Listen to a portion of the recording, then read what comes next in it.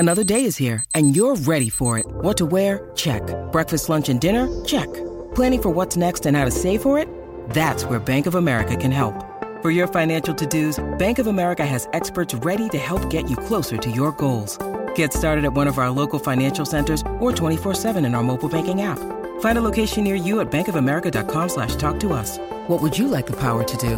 Mobile banking requires downloading the app and is only available for select devices. Message and data rates may apply. Bank of America NA, member FDIC. I want to tell you my secret now. I see dead people. Silent Green is people! No. I am the Father. Rosebud. What's in the box? You maniac! You blew it up! Damn you all to hell!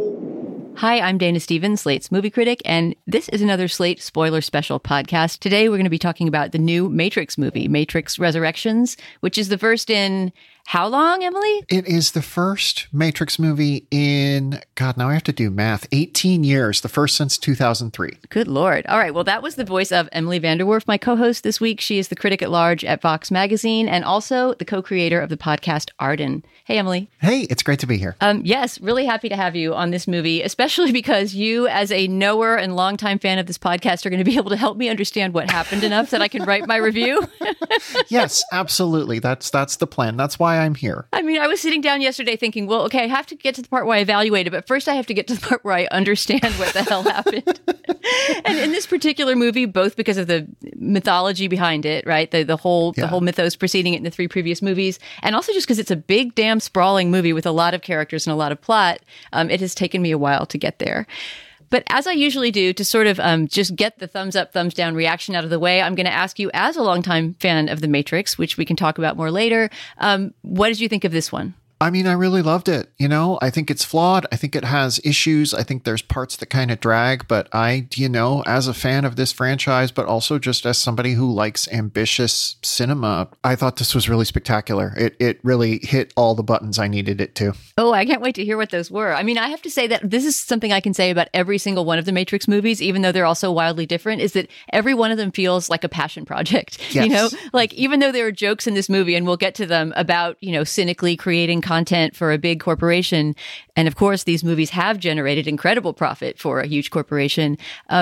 They always feel like there's something that are very heartfelt on the part of the Wachowskis, or in this case, Lana Wachowski, that it's something that they had to make. And really, to some surprising degree, had to make just like that. It doesn't feel like a lot of compromises are being made. No, I mean, this is a movie that was co-written by the novelists David Mitchell and Alexander Haymon. Like, it's not a movie that, I think that Warner Brothers was like, yes, this is the safe choice for a Matrix reboot. The Wachowskis cast a real spell of magic on studio filmmaking when Matrix was that kind of huge sleeper surprise hit in 1999, right? I mean, obviously it was a big budget movie at the time and a lot had been banked on it, but nobody expected how it would run away with the box office and the public imagination the way it did. No. And the thing about it is it's really remained in the cultural firmament in a way that so many other movies of that time have not.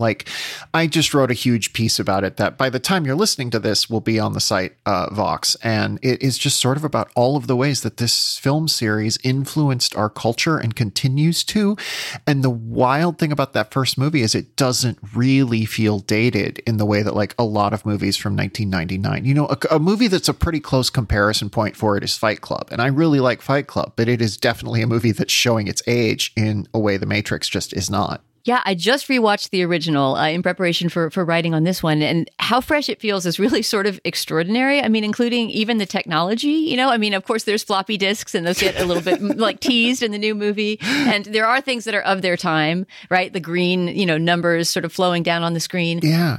I think what's fascinating about the first Matrix is that it's kind of the culmination of those mid-90s movies about hackers, like The Net or etc. But it's so cool and so invigorating and so much itself that you don't find yourself being this feels like The Net starring Sandra Bullock. It is also starting a conversation that we're continuing to have right now and just the many ways that people have interpreted that first film is something the new film calls out in one of my favorite sequences. But yeah, we'll get into that in a moment, I'm sure. I'm sure all of these ideas are going to come popping up as we keep going, but can you just briefly, for me and other people who have not seen them ever or in a long time, sort of summarize in a big arch narrative way what happens over the next two movies to get us to the point that we're at now with Matrix Resurrections? Yeah.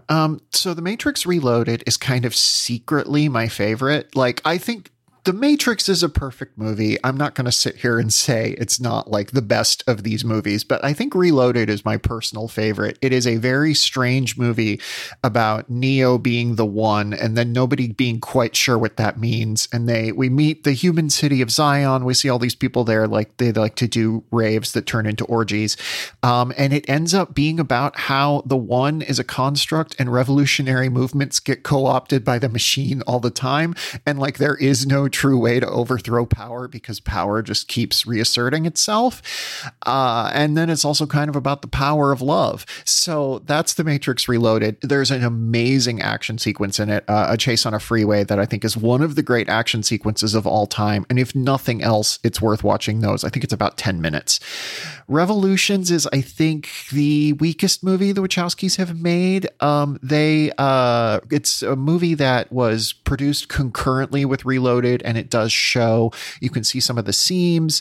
I like this movie. It's not my favorite. It has some beautiful sequences in it, though, and it sort of ends with Neo and Trinity giving their lives to save humanity from the machines and broker a peace treaty between the two sides. And it ends with this idea that like now the Matrix is going to be more equitable. People are going to know where they stand in the system, and all of that is going to happen. So when that movie ends, Morpheus is alive and Neo and Trinity are dead, which is an interesting setup for where this fourth movie goes. Yeah, well, that makes me even more confused. Having forgotten that they both died at the end of the previous movie, now I have kind of ontological questions to pile onto my, logistical questions about what was going on in the story.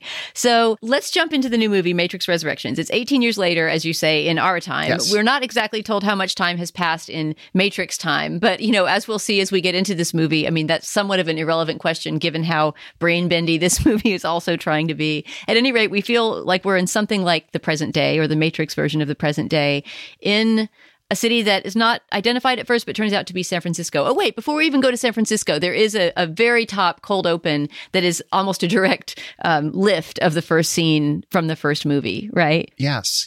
And this whole first act is really engaged in the question of why make another Matrix movie in a way that is very fun, I think. But this first scene is setting the stage of, yes, we're going to just directly redo the first scene of The Matrix, and then we're going to have some Matrix superfan surrogates here to comment on what's happening. So before we get into the frame of the story that involves, Neo in latter-day form, let's visit this new character, Bugs, who is the first person we meet in the movie. She is the one who is essentially in the role that Neo would have been in the first scene of the first movie, right? One who is observing a screen and, observing some kind of glitch on the screen. Take it away. Who is Bugs? Bugs is the captain of a new ship whose name I'm not going to recall right now because I've only seen this movie once instead of the 17 times I will have seen it by like New Year's Day. Bugs is the captain of the ship, and she is examining this weird thing within the Matrix, which is called a modal, which is basically just a space that programs can sort of work themselves out within an infinitely repeating loop. And it turns out to be the first scene of the original Matrix where Trinity is interrupted by agents and then beats them up. And it's that famously memorable shot of Carrie-Anne Moss going up in the middle of the air, and then the camera kind of rotates around her that like kind of broke everybody's brain in 1999. They don't directly quote that here, but Lana Wachowski has a lot of fun with the filmmaking of the original. So yes, Bugs is coming in, and she's in the position of Neo where she doesn't quite know everything, but she's also in the position of Trinity and Morpheus where she knows more than she maybe should.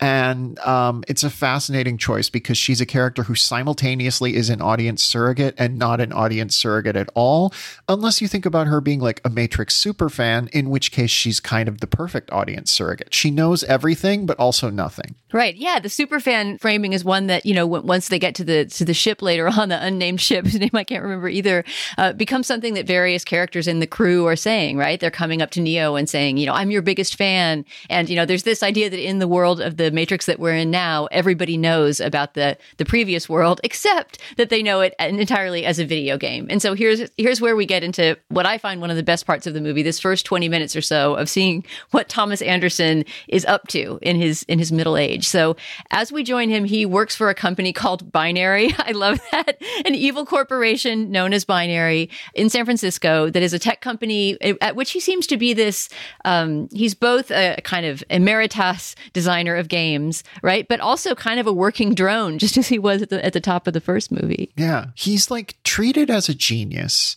but also they want him to make corporate product. They want him to make interchangeable stuff. And like the fact that he made this groundbreaking trilogy of games is treated as like, yeah, but you could just do that again, right? Like you could just make that happen again.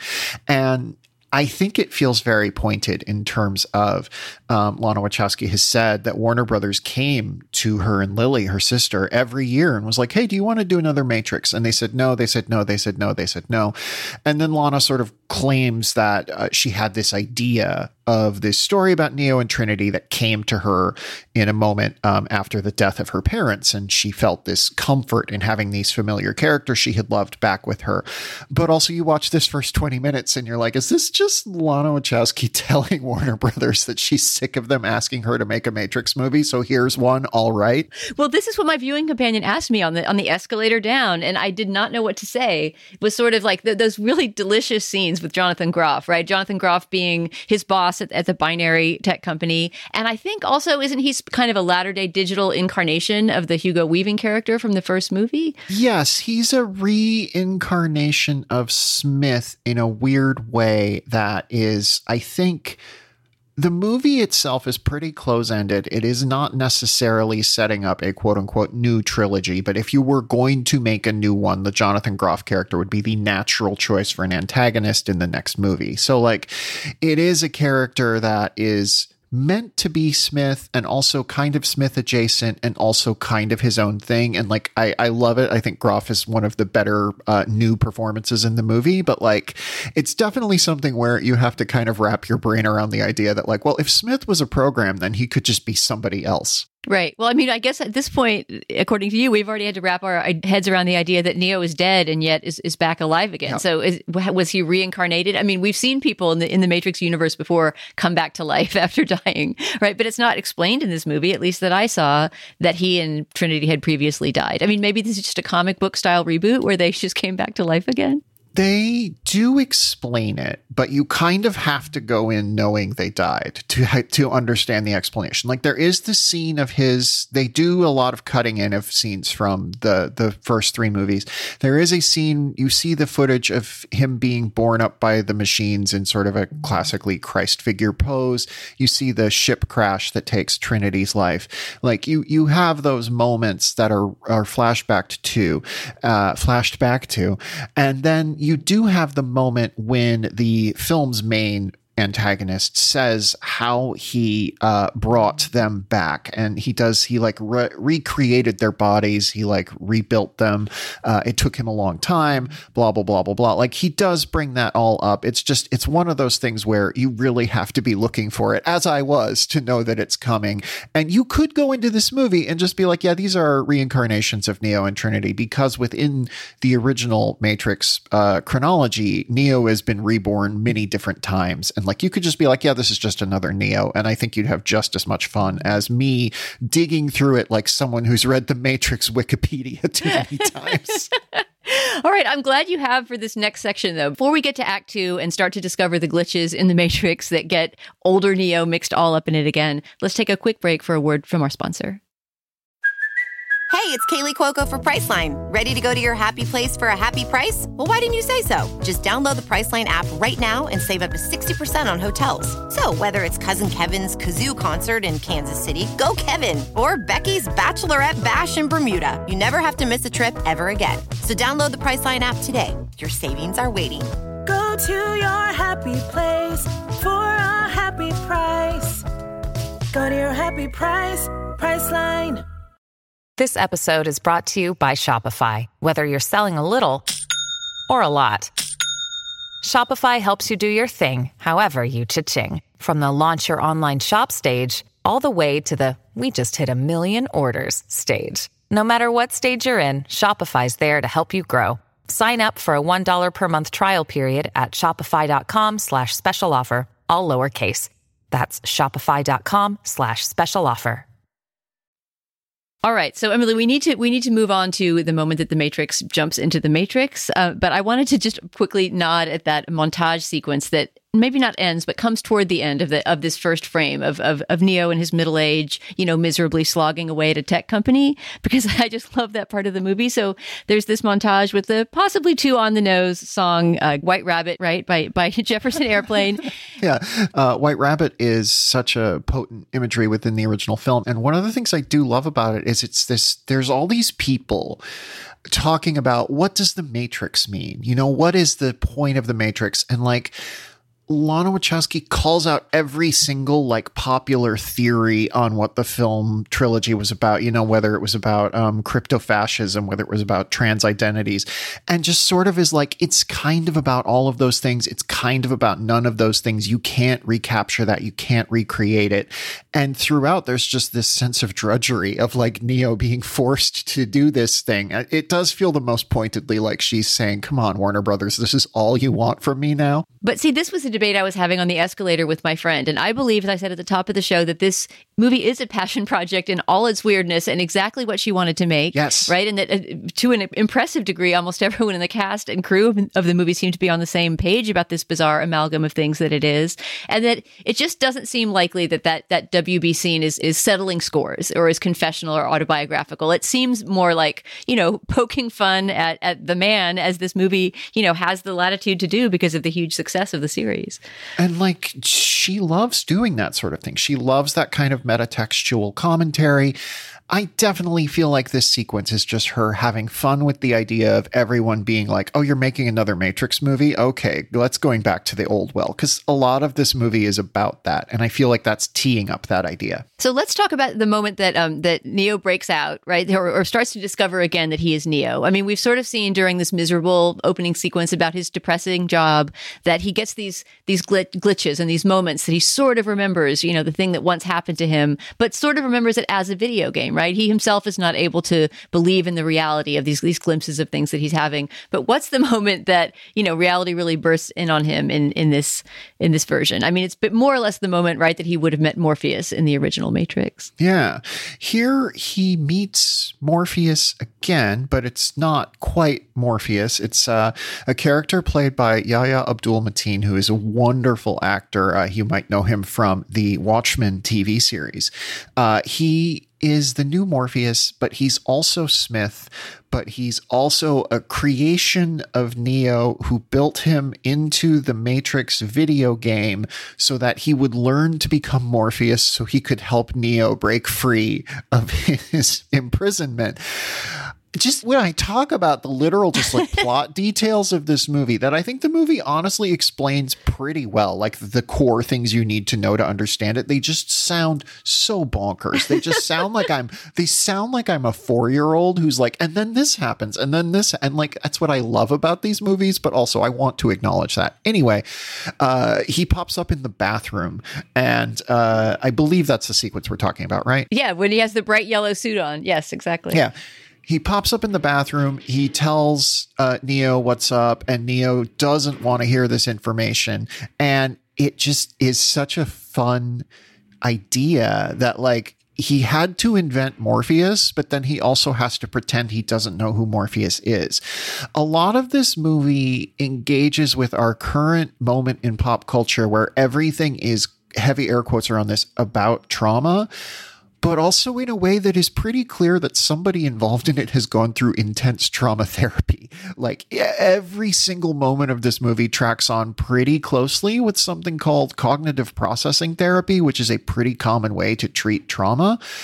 And yet the movie doesn't, it has moments when Neil Patrick Harris is you were traumatized, Neo, but it doesn't really delve into it in the way that I think some of these other movies that are, again, heavy air quotes, about trauma have. And I think that's a fascinating thing about it. Anyway, this is where that theme is introduced. And how is that theme introduced? I mean, how do you see the elements of that therapeutic style or any sort of, thinking about trauma, flowing out of these first scenes where he encounters the Matrix? Well, I'm reading my own experience into this because I've been through CPT and I have these moments in my past that I want to ignore. And the appearance of Morpheus as like, you invented me as this character who could remind you of a time you needed to be reminded of and could break you out of your programming is very similar to like the way that like a repressed memory resurfaces, the way that you suddenly have this image of something you've never thought about before. And when he pops into the bathroom in that moment, Morpheus really feels like he's just like a memory that has emerged from Neo's subconscious and become real. So it is really this idea that strikes me as pretty intrinsic to the ways that people process trauma, that like Neo went through this terrible thing, which we know as the Matrix trilogy, and we know this happened and we're waiting for him to remember. And the film structures it as him basically unrepressing one of these memories in the form of this character that he himself invented. So, Emily, in the swirl of events that follow, help me understand what Neil Patrick Harris, who plays Neo's therapist, or Thomas Anderson's therapist, rather, is doing in this sweet sequence of events by which Neo gets dragged back to the Matrix world. I mean, the non-Matrix world. What are we calling it? Zion, the spaceship. Reality? Yes. Why can't I accept that this is my reality? I'm still delusional. I need the pill. I mean, if you think about the simulation hypothesis, then we're probably a simulation within a simulation within a simulation, and the Matrix is just a simulation within us, so you never know. Once you get to the place where people are wearing like unraveling earth-toned sweaters, then you're in reality in the Matrix world. When everyone looks like they're going to Burning Man in like 1994 or something, you're set. You know you're in the real world when you see Jada Pinkett Smith. That's just like a thing that I think is true in all realities. It is, I believe, an element of how the an element of how the analyst, played by Neil Patrick Harris, is sort of controlling Neo's perceptions of reality. I think, again, with my sort of trauma-informed reading of this movie, I think it is a moment when Neo is having a pretty intense understanding of a thing that's really happening, and then him just sort of rapidly suppressing it so he doesn't remember it anymore, and then going into therapy where it is reduced to, in essence, a thing that happened one time but wasn't that big of a deal. But because Neil Patrick Harris is, an agent of the Matrix, actually the creator of this new Matrix. We can say that. This is a spoiler podcast. The creator of this new Matrix, he has to like make Neo think it's a hallucination when it is really, to me, clearly something that happens that he then just sort of is ejected out of by the programming of the Matrix. Once they do finally break on through to the other side, into the spaceship, let's learn something about the crew that's there. I mean, this is a pretty undifferentiated crew, I found, except for the Bugs character. Like, there's nobody who's that memorable in that world. But they do become very important to the story. So we should get some sense of what things look like once Neo gets back to the ship. There are a couple of characters. There's a guy who's constantly like beaming into the Matrix reality, but like as a hologram, and he is a very important character. And then there's Lexi. I don't know if she's an important character, but I spent the whole movie shipping her and Bugs. I wanted them to get together, and there's a moment of sheer lesbian yearning between them toward the end. So I thought it was implied. I know exactly the moment you mean, and I thought it implied that they were together. I kind of thought, oh, they're a couple at that moment. I thought so too. But I think they should have just said, yes, we're married and we're registered at Williams-Sonoma. I liked the scene that we referred to earlier where all the characters are like, Neo, I'm your biggest fan. I remember you. You're great. And like, yet at the same time, yes, these characters are a little bit undifferentiated. It does feel like there was a fair amount cut out of this movie. Like Christina Ricci pops up in one scene, but is relatively high build, which is usually a sign that they cut some stuff out. And so, but there's no digital Christina Ricci, which is so sad. Weren't you waiting for her the whole time? Absolutely. Absolutely. Maybe she'll be like the main character of the sequels. But, I do feel like when we get to the ship, the first Matrix does a similar thing where the crew is not really that distinguishable. And yet you know who every single one of them are. You know their names. Like, they're perfectly cast. They're perfectly costumed. They're perfectly like chosen in terms of what their names are. And here you just kind of don't have that. And I think that is one of the weaker points of the film. That said, that scene where they all meet Neo and they're like, I'm your biggest fan, I think is an interesting and compelling scene. And I do wonder if there's just a subtle bit of commentary on how eventually fans all blend together. Also, Lexi and Bugs Forever. They're in love and they're good together. But that's why we needed more of them, more or less. There were too many teases, and there was no Joey Pants. There was nobody that really stood out, and you were sitting there wondering, like, what are their motivations? Where are their loyalties? I just felt like they were getting the gang back together, somewhat generic crew. And I do think that one of the things that made it work for me is several of those actors are from the TV show Sense8, which was the Wachowskis' project before this Matrix movie. And like, I watched every episode of that and loved every episode of that. And a lot of the creative team behind that series is working on this movie. So I feel like if you're a Sense8 fan like me, you'll see those actors and glom onto them. And that's in that way. In the original film, Joe Pantoliano was from the Wachowskis' previous film Bound, but like also, he was a well-known character actor. The actors from Sense8 have not broken through in the same way. And I do wonder if that's part of why they're not as immediately recognizable. Yeah, they're not go-to character actors, which makes it interesting, right? I mean, the idea of having a sort of company of actors that you work with from project to project is a great one. The part about the universe that I wanted to talk about as well is how the relationship to technology, the franchise's relationship to technology seems to have changed and evolved so that machines occupy this different kind of softer space that's somewhere in between sentience and artificiality, right? Or mechanical construction. Yeah, there's machines that are on the side of the freedom fighters. There's people who are on the side of the Matrix. This movie is really trying to complicate your ideas about who is oppressed and who is the oppressor. The Matrix movies have always been sort of forthrightly leftist tracts, but they've been built atop this very basic idea of there is a clear, recognizable power structure which you can always understand. And this movie is very much like you can't always understand who's in charge and who's not in charge. And like there are deliberate attempts throughout to complicate the blue pill, red pill binary, which I couldn't help reading into the fact that the red pill has become this sort of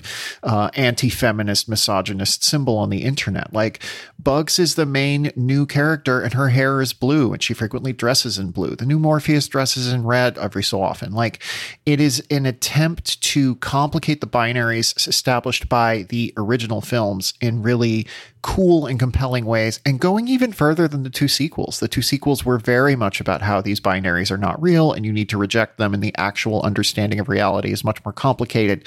This movie's just sort of like, there are things that you think you can take for granted that you should not take for granted. And I think if there's a point in which my interest lagged a little bit, it was in this section, but I found it philosophically compelling, so I sort of didn't care. Yeah, I mean, I feel like this movie had some energy drops when it was trying to exposit, some stuff about the world of Zion and, all these sort of philosophical and metaphysical sort of ideas of non-binariness that run through the whole movie. And it's really powerful in the way that those concepts land, even though they're not extremely well explicated and they're not being talked about by characters that are all that, memorable all the time. But the ideas themselves are interesting enough that it still sort of sweeps you along. I mean, basically, I was able to enjoy this movie by giving up to some degree on understanding and letting it just be this series of shifting moods and ideas. And I think that's kind of the ideal way to enjoy a Matrix movie. Like I'm all the way in. I'm deep down the rabbit hole. I understand all this stuff, but like, absolutely, the best way to do it is just to sit back and be like, here's a bunch of stuff people are saying, and it sounds interesting. That's fun. I will say, I think one of the things this film does really compellingly is it uses color really well. It uses red and blue in particular. The original Matrix was so green and kind of gray, and that was like stylish at the time. And now that's an overdone aesthetic. So this film really, like when you're in the Matrix, it's kind of warm and homey in a weird way. And then red and blue are used to great effect throughout, as are visuals from the original film and quotes from the original film in inverted and interesting and colorful ways. And I think that's particularly true when we get to the new city of Io, which is not like not clear where it is. It's somewhere under the surface of the Earth, I think. They apparently have an artificial sky. I know this because I talked to the production designer. Like, I didn't just get this from the movie. But yeah, Io is in and of itself a much more complicated and much less direct version of Zion. You know, there's machines working there. They're growing strawberries. It is like really trying to envision what would a utopian society look like. And again, it would have Jada Pinkett Smith at its head, which seems right. Yes, and we must talk about her character and the very unusual kind of role that she plays as the leader of Io in this portion of the movie. But first, let's take another break for a quick word from a sponsor. With Lucky Land Slots, you can get lucky just about anywhere. Dearly beloved, we are gathered here today to... Has anyone seen the bride and groom? Sorry, we're here. We were getting lucky in the limo and we lost track of time. No, Lucky Land Casino, with cash prizes that add up quicker than a guest registry. In that case, I pronounce you lucky. Play for free at LuckyLandSlots.com. Daily bonuses are waiting. No purchase necessary. Void where prohibited by law. 18+. Terms and conditions apply. See website for details. All right, so back to Matrix Resurrections. We were just about to talk about Niobe, the character played by Jada Pinkett Smith, who, as we meet her in the middle of this movie, right, as we get back to the city of Io, the real world, you know, the place where people are awakening in their pods from their Matrix dream. Can you talk us through that scene where we see her, you know, very harshly commanding the troops on Io? Yeah. So Niobe is this figure from the sequels who I think the degree to which you love Niobe is directly related to how much extra textual content you consumed of Matrix stuff. She's present in the Animatrix, the direct to DVD series of anime shorts based in the world of the Matrix. She's in the video game Enter the Matrix, which I've never played, but which I have watched the cutscenes from on YouTube because I'm a weird person. But she's this character who is the skeptic of the second and third films, who comes around to sort of believing in Neo. And so in this movie, it's kind of pointed that she's like, you know, I'm not sure I ever really believed. I think I just kind of wanted to believe. She's in charge of Io to some degree. Everyone refers to her as General, and she grounds Bugs for undertaking this incredibly dangerous mission to free Neo from the Matrix. She ends up being kind of a mild antagonist within the film, but also clearly on the side of good. And I think that it's part of the movie's exploration of different leadership styles that is kind of interesting, but I don't think it hits with some of the heft of some of its other ideas. I just want to say I think the old age makeup is pretty good. Like, she looks believably old. Yeah, I was wondering if it was digital makeup at all that they had on her, because it's really convincing to the degree that I thought, wait, did they digitally age her or find an old person who looks like her? She also moves like an old person, even though she has the body, of course, of like a gorgeous Hollywood star. She does manage to move her frame in a very convincingly old person way. The thing that I wanted to note about her, and I think this goes back to something you were saying about, you know, all the binaries that are melting all around us, is that she doesn't just say, I wanted to believe in you and now I'm not sure I ever did, but the one, right? I mean, the concept of being saved, which I know that from the very first movie, that's something that, you know, people have debated. But if you watch in the context of the first Matrix, you know, when Keanu's Neo is doubting if he is the one, it's less of a question of whether that sort of savior narrative is workable. I think that may come up to some degree, but it's more like, does he have the self-confidence to accept that he is in fact the one, right? And that is not the question at stake here. And I think that first movie is really smart in that it's kind of both. You can read it as like a self-empowerment tract, or you can read it as maybe there is no one and we all need to sort of figure out what we have to do. And that latter idea is what the Wachowskis doubled down on in the sequels and then in this movie. And I think that is part of why people found the sequels so alienating. They essentially say the chosen one narrative is a myth and that you yourself are in charge of your destiny, and the only way to change the world is for all of us to band together. But that sounds like a lot of work, Dana. I don't know. I don't like leaving my house. Yeah, I feel like people don't want a polycule to be the one, you know? They would really prefer just like a single solitary figure, preferably a man. But Emily, we've gotten so far into this movie and we haven't really yet talked about the central love story, which, as you said, was one of Lana Wachowski's inspirations for creating it in the first place, which is the love between Trinity and Neo, right? The couple of the original movie, Keanu Reeves and Carrie-Anne Moss. And in order to talk about that and how it happens in the non-Matrix world, we have to talk about Tiffany, who we forgot to bring up when we were in the Frame story. But Tiffany is really an important iteration of Trinity, one that we could not have really imagined before. Tell us about Tiffany back in the Matrix world. Tiffany it seems to be a soccer mom. She has a husband and 2, maybe 3 kids. Like, there are 3 names mentioned, but also she only ever seems to have 2 children with her. So the other one is just narrative bait who has to be off screen with a broken arm, right? Yeah. So she has to run to her. But wait, as long as we're talking about names, don't forget that her husband's name is Chad, which got a huge laugh in the theater when we did that. Chad and Tiffany. And Tiffany is just Trinity. And like, you've seen these movies, you know she's Trinity. And like, Neo looks over at her and sort of longingly is like, oh, that's someone I just really am obsessed with. And like, it is very interesting to me the way that this movie posits that like what makes this new Matrix run is the fact that they're always kind of longing for each other, but never able to get together, because it is such an interesting commentary on like what we want as fans from the various projects that we adore and love. But also like, they just are good looking people, and they just have really good on-screen chemistry, and they're very good within this movie at doling out scenes where the 2 of them can kind of stare longingly at each other and have like interesting, thoughtful conversations. And then the whole climax of the movie is basically, can these 2 50-year-olds fix their broken marriage? And how does that play out?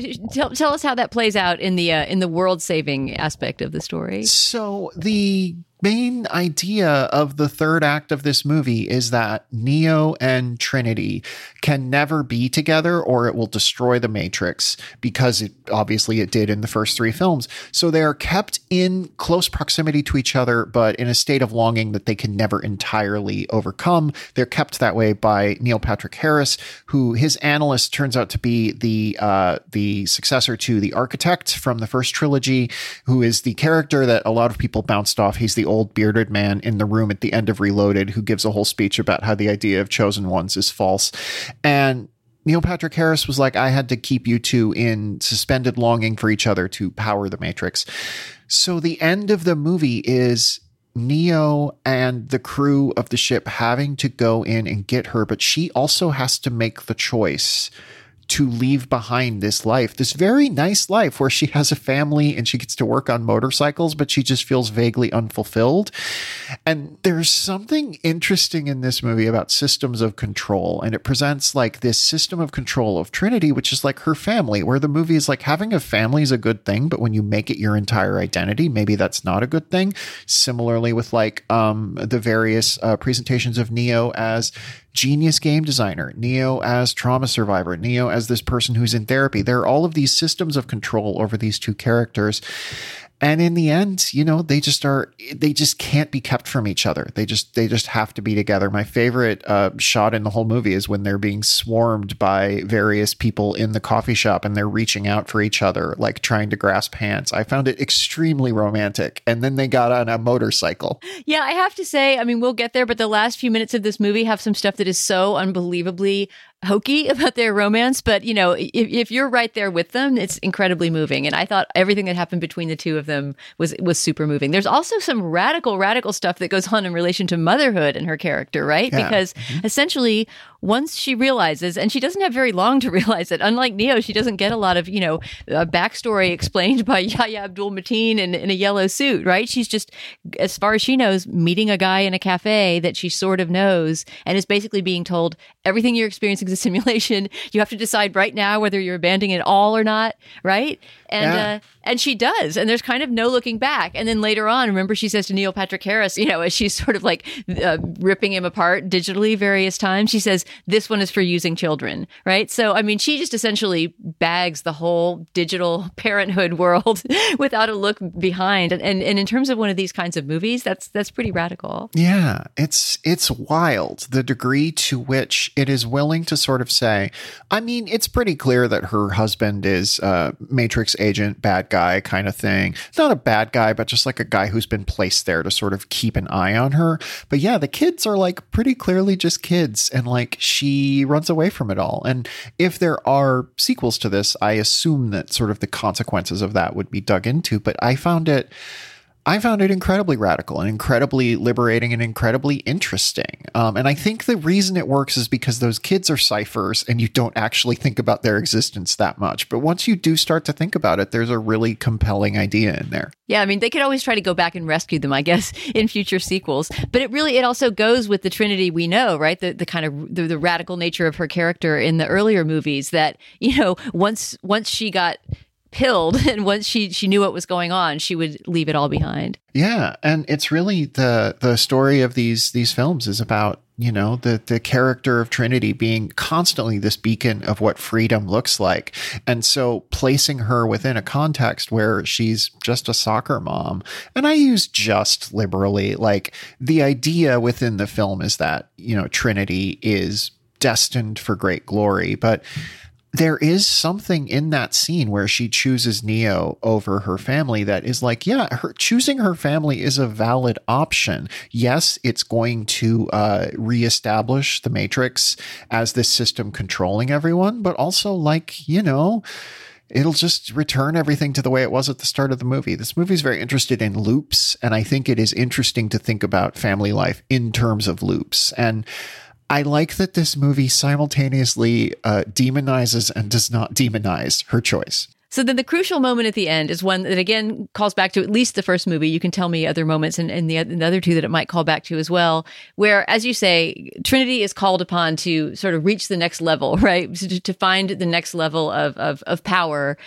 in her Matrix self, her digital incarnation of herself. And this is the moment I was thinking of when I was saying, like, there could not be a cornier ending to a sort of sci-fi romance than this moment. But if you have enough invested in this romance, I think it works sort of incredibly. I think the action climax is quite good. I think it is not quite as good as the portal chase earlier in the film. I did find myself very moved when they were on the top of this enormous building and they sort of had to figure out if they could fly. And they jump into the air, and of course Trinity is the one who can fly, because I think within this movie she's sort of loosely coded as the one, even though there is no one. And I liked sort of the boldness of being like, yeah, this time it's Carrie-Anne Moss who has all this power. And like the final scene of the movie is her beating up Neil Patrick Harris while Keanu Reeves looks on and pets a cat and tosses out zingers. It's great. Well, what I was thinking of in that scene is it's such a design for living as far as a romantic partnership goes, right? That you get to kind of like destroy your enemy over and over in horrific ways while your partner sits there and snickers. Yes, that's all I want from my marriage. That's all I want. It's such a cool visual. It's such a nice idea. What I love about the Wachowskis and what I think kind of has kept them from making anything as big as The Matrix again is they're so corny. They're so sincere. They're so invested in the idea that like life is worth living if you can find people you want to live it with. And ultimately the Matrix sequels and then this movie are about that idea that like Neo and Trinity are just drawn together and they want to be together. And there's something powerful and absorbing about that idea of finding the one person who completes you, so to speak. And like, obviously there's a lot of movies about that, but like it's rare within sci-fi to have that be as big of an emphasis as it is here. And to have it also be the narrative driver, right? Yeah. I mean, it might be the case in a lot of world-saving kind of movies that there's a couple who is, you know, who are the ones to us who we want to get together with each other. But the idea that it's actually their passion that's somehow driving the universe, that's like the fuel in the engine, you know, that seems like something new. Yeah. And it's just such a compelling notion to build this movie around. I do want to just briefly call out, I think the best joke in the movie is when Neo is like trying to fly and Keanu Reeves just shakes his head and says, "No, I can't."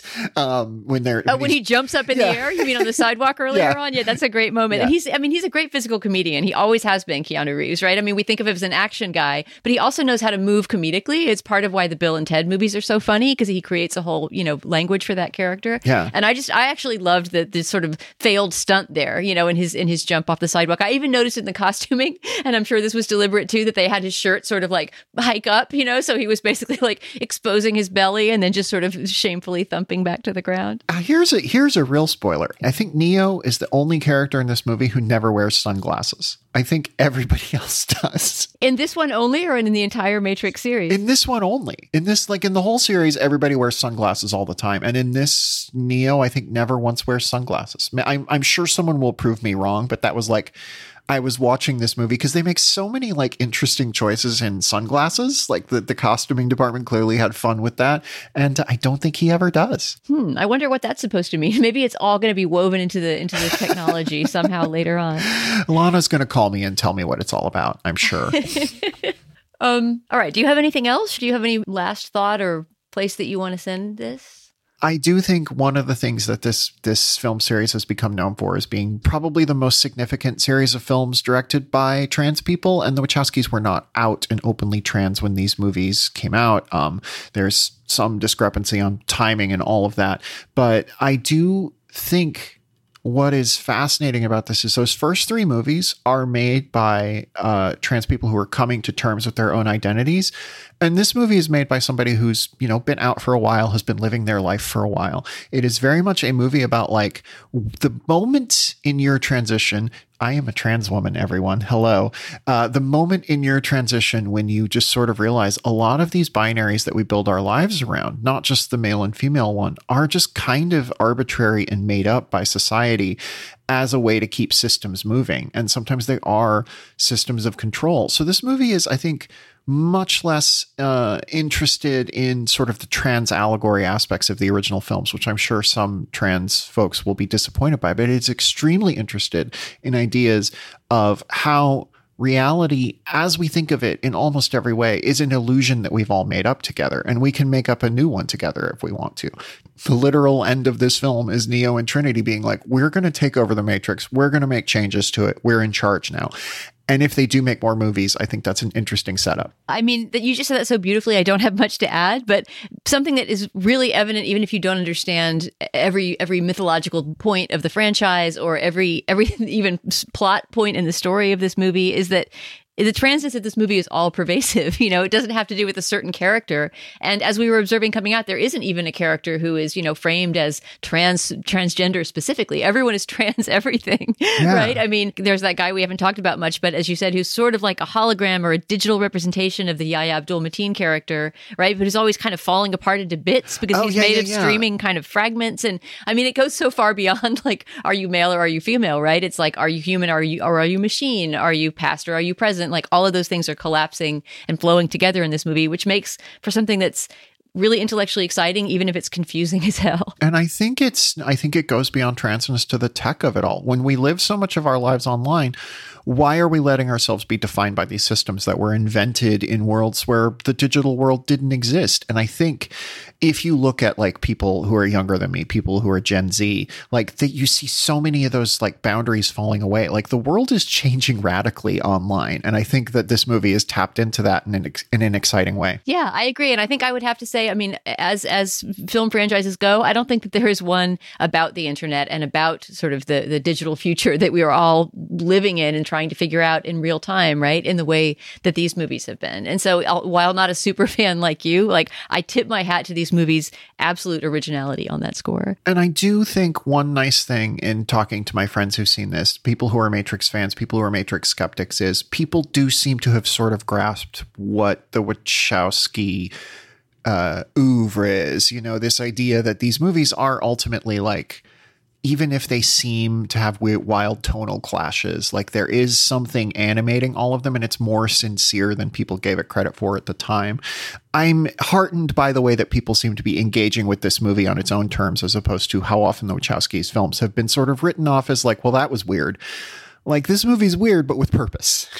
Yeah. Well, I mean, mentioning their other films, I just have to throw in that this made me think of Cloud Atlas sometimes. Yes. You know, there were elements to this movie that even just the look of it, the look of the utopia, you know, had a little bit the look of that post-apocalyptic utopia that Cloud Atlas imagines, where it's dystopic, but it's sort of organic, you know, and the fact that they're interested in what might the world look like after everything falls apart, you know, besides the way that it's always imagined, which is just the Terminator and grim machines marching around, right? And all bad, and it's a dystopia. What might utopia look like, you know, but with all of the disaster still present. Yeah. And I think it's a beautiful vision of that idea. And I was reminded of Cloud Atlas too, which I think is their best movie. But yeah, I was so happy that this movie didn't pull punches. I'm really interested to see what people make of it. And Emily, we should say there is a post-credit stinger. I don't think it seems like a tease of another movie, but can you describe what happens there? And actually, maybe as a super fan, you'll know whether it seems like a tease or not. Oh, it's not. I will tell you this. As a trans woman, I know that this is the thing that most marks this film as being made by a trans woman, because it is a post-film shitpost of the sort that only a trans woman on Twitter would make. It is a short sequence that it seems to be cut out from the montage earlier of people trying to figure out what the Matrix is, of two characters realizing that the way that they can get people invested is cat videos, and they should make something called the Catrix. And when I saw this movie, I saw it at a pretty early screening. It was just me and a bunch of older men, and they were all so mad because the publicist had told us to sit through the film, and they were so mad at this final scene. And I was just having a delightful time because it's such a shitpost. Lana Wachowski, let's hang out. I would think we'd have such a good time. But wait, all right. So then I'm gonna have to ask you, like, what is it? What's the joke that it's making? Is it just pure? Is it like rickrolling the audience for having stayed in the first place? Yeah, it's literally like, oh, you sat around through all of this. Well, here's a kind of funny joke that's actually not that funny, but is funny if you think about it in terms of you just had to wait for this. I loved it. Also, I get why it makes people furious. That is hilarious. I honestly thought that maybe it was coded in some way that for a super fan it meant like that's what's going to happen in the next. But no, it's just the Catrix. It is what it appears to be. I think that they should make a remake of the first trilogy with cats. Like, I'd watch that. Absolutely. All right. Well, whether with cats or no, will you come back if there are any further iterations, please, of the Matrix universe and talk about them with me? I would love to. Oh, that would be a delight. All right, that's it for our show. Thank you all so much for listening. Our producer today was Asha Saluja. For Emily Vanderwerf, I'm Dana Stevens. We'll talk to you again soon.